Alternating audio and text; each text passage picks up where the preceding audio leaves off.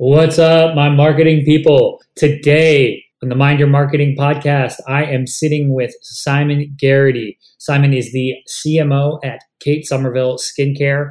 He's also worked for Johnson & Johnson, Neutrogena, and helped scale Gordon Rush, a men's footwear brand, up to $20 million in annual revenue. We get into a really interesting talk about giving a growth mindset, utilizing influencers and where he sees that going, and some of the biggest learning he had coming out of really marketing through 2008 and the financial crisis, through now in COVID and what he's learned back then and how he's applying it. Really, really interesting. So stay tuned for this one. But before we get into that, as always, this episode is brought to you by Cave Social. Cave Social is a marketing agency based out of Los Angeles. If you need help with your social media content, call Cave Social or visit their website. Head over to www.cavesocial.com. All right, everyone, sit back, enjoy, and I'll catch you after the episode.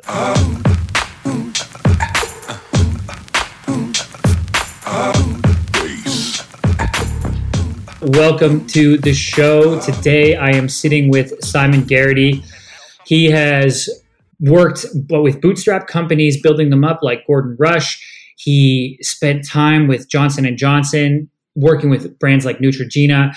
And most recently, right now, he is the CMO of the beauty brand under Kate Somerville. Simon, welcome to the show. Oh, great. Glad to be here. That was a brief 20-word intro, but let us in on a little more of your story, kind of your career marketing to date and what brought you to where you're at. Sure. Yeah. So I didn't know what I wanted to do coming out of college. So I was an English literature undergrad. I'm originally from Ireland. I met my now wife when I was on a summer visa and ended up coming to the US without a plan, which ultimately led me to joining a startup called Gordon Rush. So it was in San Diego, a luxury men's footwear brand, leather goods, manufactured out of Italy, and it had just been started by two brothers. And one was a designer, one was a sales guy, and they were kind of looking for someone to be the do everything else person. So that was my first kind of real job. And that was a real amazing adventure. So we went from startup, we grew to 20 million. We sold Nordstrom, Saks, Bloomingdale's nationally, and moved from footwear into expanding into some other categories, built up some other brands there. So it was like this really rapid journey where I was kind of later figured out that I was both the hub and the wheel. So when I later found out that marketers were the hub of the wheel, I realized back then I was doing it all. I was technically the chief operating officer, but kind of touched everything. And it was an amazing journey. We grew rapidly, really learned how to sort of build something from nothing. Also, with no leverage, how do you convince people to kind of believe in you or believe in a brand? So it was an amazing adventure. I think we hit 2008. Fall 2008, we were expanding into our leather goods and outerwear collection, which was ominous timing to try to take on that expansion. And so we went through some shaky times for 6 to 9 months. And I think that's where really the deeper learning began. And that's where you really realize that you learn a lot more when you're struggling than when you're winning. And so I think that was really important for me to take sort of a step back at what I'd learned to date and kind of identify where there might be gaps or for where I wanted to go in the longer term. So we took the business, got it through that. As we came out the other side, streamlined the business and realized that where our strengths were really in sales, marketing, and design, and maybe not in some of the other elements. But during the process, I was like, I'm from another country. People don't always know my college. They don't always know my background. I work for a small footwear brand. I'd like to have a sort of a launching pad to something bigger and sort of learn more. So decided to do my MBA, was lucky to get into UCLA, and they covered most of the costs for me, and then ended up quickly finding myself in a conversation with some people from the Neutrogena brand that turned into, do you want to come and do an internship in brand management? Didn't really know what brand management was, but as I dug in more, I realized I'd been doing a lot more of that than I had thought. And so I kind of went from being chief operating officer to summer intern quite rapidly, which was humbling, but also really important to sort of see the longer term. Went to Neutrogena full time as part of the brand, as part of the Johnson & Johnson skincare team. And I was there for 7 years. Really allowed myself to sort of build on those entrepreneurial skills. I think people who knew me were like, you won't stay there more than a year.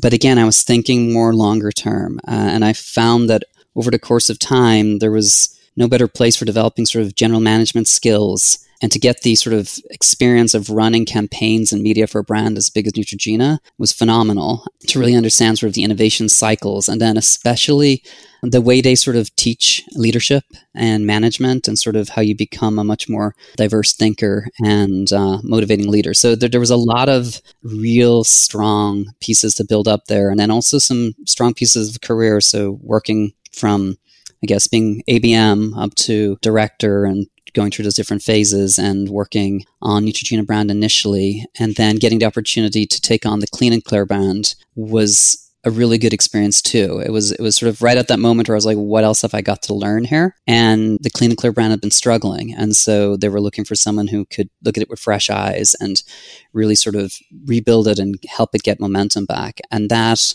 I think, was a really critical experience, because ultimately, I think that was one of those things that helped me bridge to where I am now, because it helped close the gaps. After that, I got to work sort of globally working on beauty tech. So sort of what does the future of beauty look like? So obviously things from the light therapy mask that we launched, but also personalized masks, really looking to sort of bringing personalization into skincare and beauty and where that was going. And again, learning a ton, getting a global perspective, but I always had this itch where essentially I'd been in the startup world, and now I was getting this experience as this sort of large CPG. And I was looking for, where's that opportunity where I can take both of those experiences and merge them and sort of take a smaller established brand and help it to scale. So I was looking out for those opportunities, and that's when the opportunity came up at Kate Somerville. And after speaking to some people and digging in, I found that it was exactly a brand exactly set up for me to sort of have that experience and to really contribute and make a difference. And so that's what brought me to Kate Somerville. That was August of last year. So I guess 10 months ago. Wow. That's a super interesting journey. And we've seen that a couple times on the show where guests say, okay, I did the startup thing, and then I went, to the bigger corporation, and then I felt like I needed an itch that wasn't scratched, and then finding themselves in those, smaller companies, maybe under 50 employees, under 100 employees, under 200 employees. Very, very interesting. Well, I got a couple questions out of that bio alone. One, 2008, financial crisis.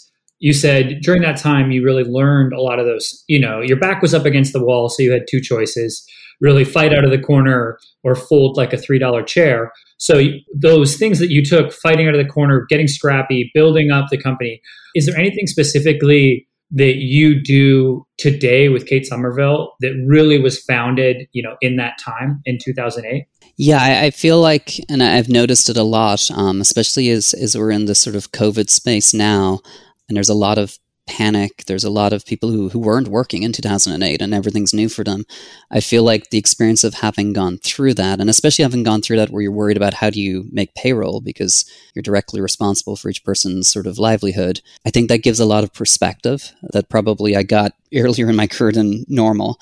So that's something that helps a lot now is to have that perspective to sort of take the shorter term actions you need to, but not lose the longer term perspective. And then the other thing I think really back with Gordon Rush, it was really that moment where realizing that integrity and truth and honesty are things that you have to build around. When you have cash flow challenges, when you are sort of getting more orders than you can finance and you're in that space, when you have to call suppliers and ask them for help, I didn't really know how to do that at the time. And I think I just followed my stomach. So how did it feel inside? And I found that was a good guide. And I think it was very sort of reassuring as it came to decisions later and how you treat people and how you speak.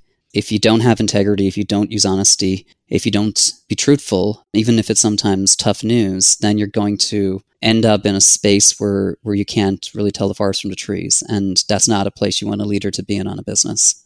So I think those are sort of the takeaways that I think to me were most important, even more so than the how did we get through week A and week B.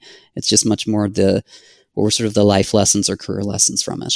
Totally. And like you said, your integrity, right? Your reputation is going to last longer than the crisis. So, and it was established beforehand. So, what does that look like coming out of that? And can people follow that leadership? And what is that? So that's very powerful. Two, I got a question for you. So you grew up in Ireland. Mm-hmm. I grew up in Canada, and I moved to the US 6 years ago.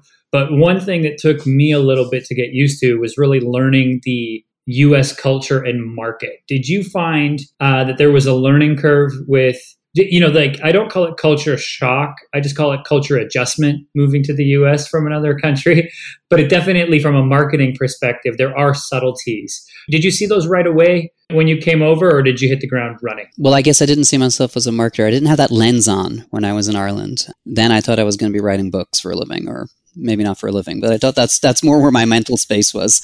But I guess so I was more observing the differences in people, or the nuances where, 80% of things are the same, and on a surface they seem completely the same, but then there's sort of historical and social histories and legacies and elements that aren't necessarily clear when you first arrive. So I was more observing it that way and sort of trying to understand just some of the subtleties. And I think then by the time I kind of went into Gordon Rush and then kind of came out of that, I understood, I guess, America and Americans much better. And therefore, as I grew as a marketer, I feel like I grew up as an American marketer, if that makes sense. So it was more about the timing of the transition, because coming straight from sort of undergrad and not having thought about marketing or business up to that point, I didn't have a lot of pre-established notions. So it was more for me to understand, how do I culturally adjust and understand? And I think from there, that gave me a good starting point. No, yeah, that makes complete sense. You spoke a lot about when you were in Neutrogena that there was a lot of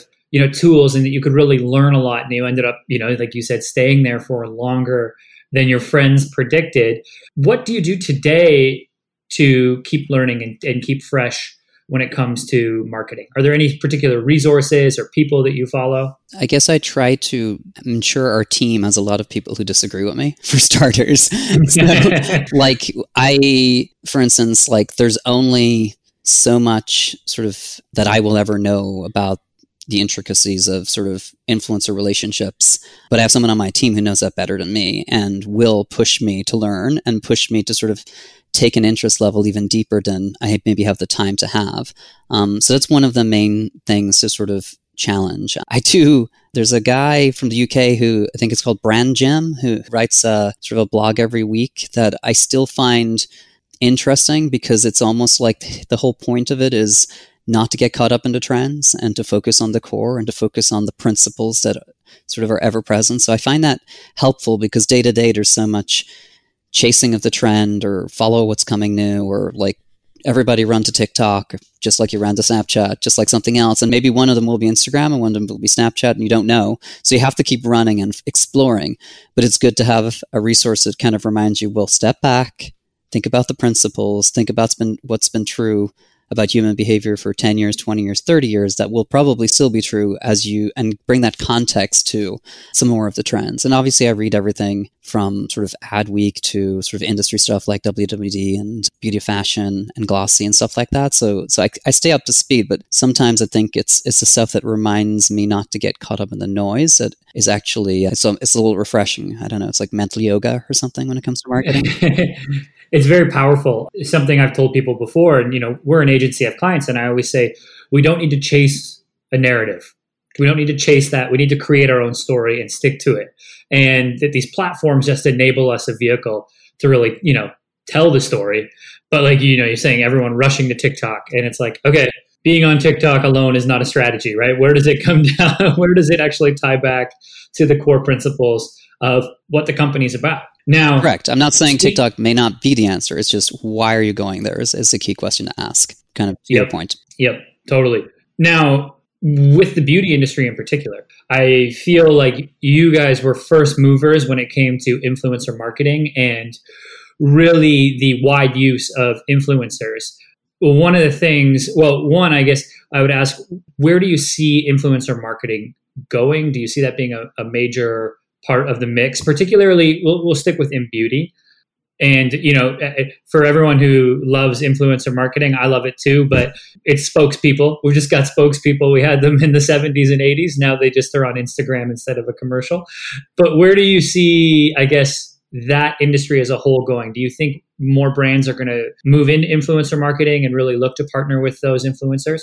I think it's part of the marketing mix, right? It'll evolve. I think how you work is very different. I think how we work now, as a small company without big budgets, or a smaller company without as big a budget as we had at sort of J&J is very different. There's less people in between. It's more about direct relationships. In our case, like, we have a clinic as a physical location when it's open again, but that having that in Hollywood as a place to sort of bring people and let them experience the brand helps build a more authentic connection than just trying to pay people. And so we're trying to find, how do we distinctly connect our brand to an influencer versus how do we just kind of get in line and see who's got the biggest check and then use that as a way of trying to break through? Because I think the authenticity element is really important. And I think it was a similar principle like at Neutrogena, but there were more sort of agencies in between that sort of manage some of that stuff. I think in the end, influencers are successful probably because there's an element of connectivity. And I think how that evolves as technology evolves and society evolves will determine where we end up. I think anybody who's been like involved in social in the last few months can just say, like, where will it go next? And so it's just, again, sort of tracking that. But I think it fundamentally comes down to sort of connectivity and maintaining some level of authenticity, even knowing that you're talking about that influencer space. The other thing that I feel like hopefully will become more important, and I feel like I see the signs already, is the rise of experts. So I think you kind of had anyone with their phone could become an influencer, but where's that line between influence and expertise? And some of the influencers are experts, and will they become more and more valuable over time? So how much of it is driven by expertise and knowledge, and how much of it is driven by other elements? I think that dynamic could shift over time. But again, I'm just sort of seeing potential paths. It's hard to know exactly where it will go. I think you're right on when it comes to the shifting towards us wanting expertise. And I think it speaks to the larger scale when we say why Elon Musk is a celebrity and why people care about, tech CEOs today, or really physicists or anything, is because I think consumers are everyone's a lot smarter than, companies have given them credit for. And we have this tool now with YouTube and through blogs. We can go in and really find the exact thing we need in beauty for our certain complexion, for instance. And you look at like what Emily Weiss has done with Glossier and Into the Gloss, for instance. It's a great resource and a great place. So you're able to, like you said, if you can create a hub, or with your actual clinic, people can come in and they can experience it. But the whole time they're in a clinic where they're talking and engaging with experts, right? And that becomes so powerful, even in the offline world. It's that we want to take that advice and be part of that experience. So that is very, very powerful. Now, when it comes to your career, I want to talk a little bit about a campaign or something that you launched in the past. Could be at Gordon Rush, Kate Somerville, could be something you just did or something 10 years ago. Something that you launched and didn't really give you the KPIs that you expected, but turned out to be invaluable in other ways. Is there any moment like that you could go back to? Most of them, probably, in some way. I think you always learn something differently than you expect. I think one thing that I guess I'll give two examples, one at Neutrogena and one at Clean & Clear. I think at Neutrogena, when we launched into light therapy with the light therapy acne mask, it was completely different than anything the brand had ever done before. And suddenly you're taking this technology and you're kind of first to market, bringing it to mass, but you also have convinced consumers that light is an actual ingredient and it can have efficacy on the face and on your acne, but it looks a little strange. And so we had this whole debate of how we go forward with that. And fundamentally we were like, you know what, we embrace the weird. We just make it part of it, and we embrace the social potential of what it would look like. I think that was an amazing campaign. The team that worked on that did such a great job. And it was, in some ways, sort of starting with a blank page, because how you launched that or brought that to life, who you partnered with, was completely different in many ways than an acne cleanser or a moisturizer or an anti-aging product that in a typical format.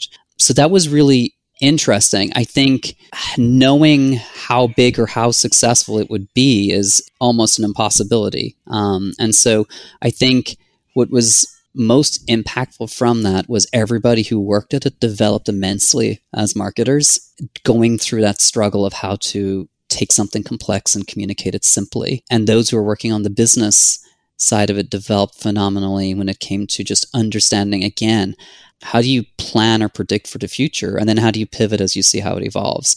I think the other thing is that it also brought something new to the equity, sort of a future-looking perspective that had a big impact. So I think that was one where we didn't know where it was going to go, but we knew the expectations were high. And I think looking back on it, I think the learning for people and the development of the equity within the brand were the real benefits. The other one, I guess, with Clean and Clear was, how do you take this brand that's super established in the acne market and with teens, take a brand where it's very clear the products are relevant to teens, but where the brand had sort of lost its connectivity to teens. It was still talking to teens like it was the 90s in some ways. And how do you bring authenticity? How do you anchor that in Gen Z? Again, the sort of blank slate of like knowing the outcome is we need to drive share growth, and knowing that the playbook is not the one that we used before. I think there's that sense similar to light therapy of like you're burning the boats and you're here and you've got to go build it.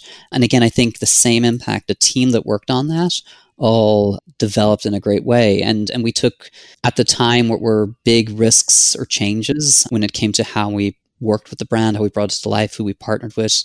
We fundamentally handed over the cameras and the microphones to teens and said, this is Clean and Clear, here's our products, you record your thoughts, and made that the core of the campaign, because they brought an element of sort of newness and freshness, and their experience of the brands and the products and the words they used, you couldn't get from market research, and you couldn't get from copywriters anywhere. And so all of those sort of firsts that we established there, I think, developed a team, developed the brand, developed a thinking and a mindset that I think is sort of percolated into a lot of other brands at that company since then. So I think both of those are examples where not knowing where it was going to go, but then sort of seeing the after effect. And it's like, yeah, the business results were good, but what was most rewarding is like, look at how that person developed. Look at what they learned. Look at this thing we tried that was a disaster, and look at this thing that we tried that was huge success. And I think those are where it became more rewarding. I think that answers your question, but it may have been slightly a tangent as I got going. No, it's good. It's good. And it kind of comes back to what you said at the start of this, where really growth and authenticity, right? Whether you're being a manager and you have to be authentic to your team in a tough time, or understanding as a marketer that, hey, our consumers, if we just give them product and say, hey, talk about this. And like you said, it's unscripted and it's raw, but it's authentic, and that's what we can connect with. And we see this, it's a reason that things like TikTok have taken off, because these platforms provide creators, influencers, avenues where they can go and create something, and it comes across. It's more authentic than a perfectly scripted commercial. And then the second part, really the growth, which is ultimately something that gets overlooked, is that development and growth. And because it's hard to quantify, but when you've gone through and had a tough campaign and had to say, how do we communicate this? And how do we get across this new cool technology like light therapy, right? That looks weird. How do we get this across? But then you go through that and you have that big win.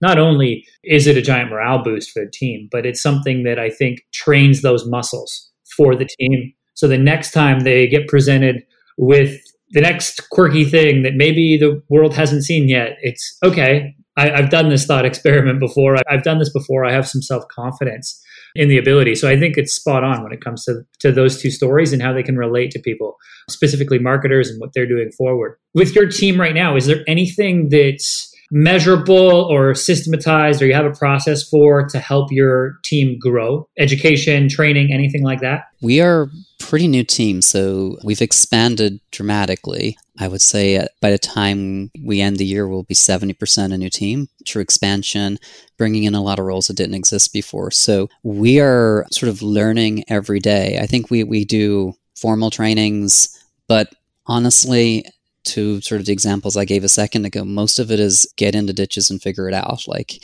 get in there and dig and sort of work together. And I think it's more about getting people who've got those unique experiences, bringing them together and sort of fostering that collaborative culture. And it sounds a little cliche, but doing that with intent. So it's almost like you trust in their skills of the team. You try to inspire the team to where to go, and then you sort of press and kind of like let them all do their best work and keep encouraging them to do their best work.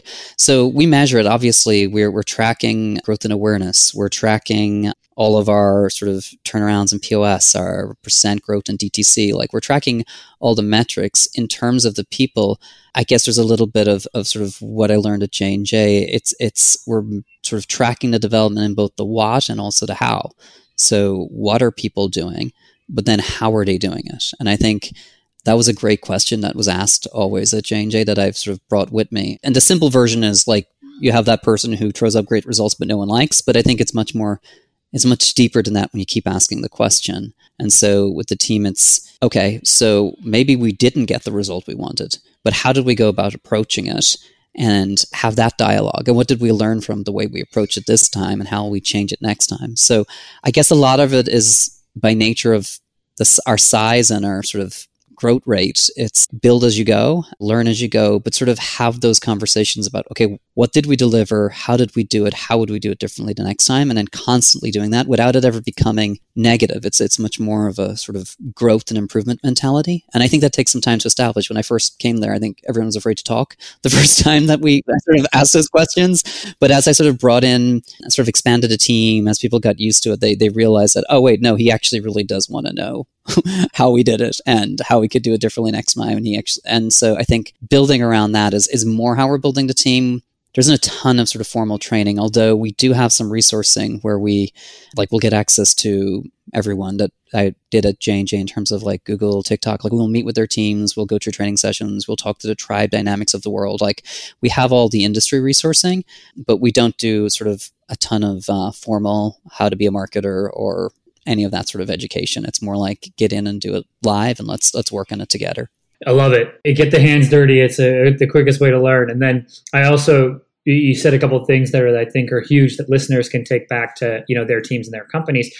Get feedback from your team and iterate quickly. And if you have those continual iterations and then you're analyzing, okay, what worked and what didn't, but also like you said, how did it not work or how did it work and where can we improve or where can we try something new and add a new tool to the toolkit. I think that's so important for a company of any size, really, to look at, what is that process when we go through it and do a campaign and how can things be changed? Simon, before I let you go, tell everyone where they can find you online or learn more about the projects you're working on. You can check out Kate Somerville in general, Instagram and the website and stuff like that. I guess for me, I'm on LinkedIn. I'm more of a social media observer than a participant. I follow everything, I track it, but I kind of let the brand and the teams do the talking more than try to be out there talking myself as much as possible. So I would just say, look at the work. Awesome. I will link all of that below so you guys can go check out all the work that Simon and his team are doing at Kate Somerville. Until next time, everyone, take care.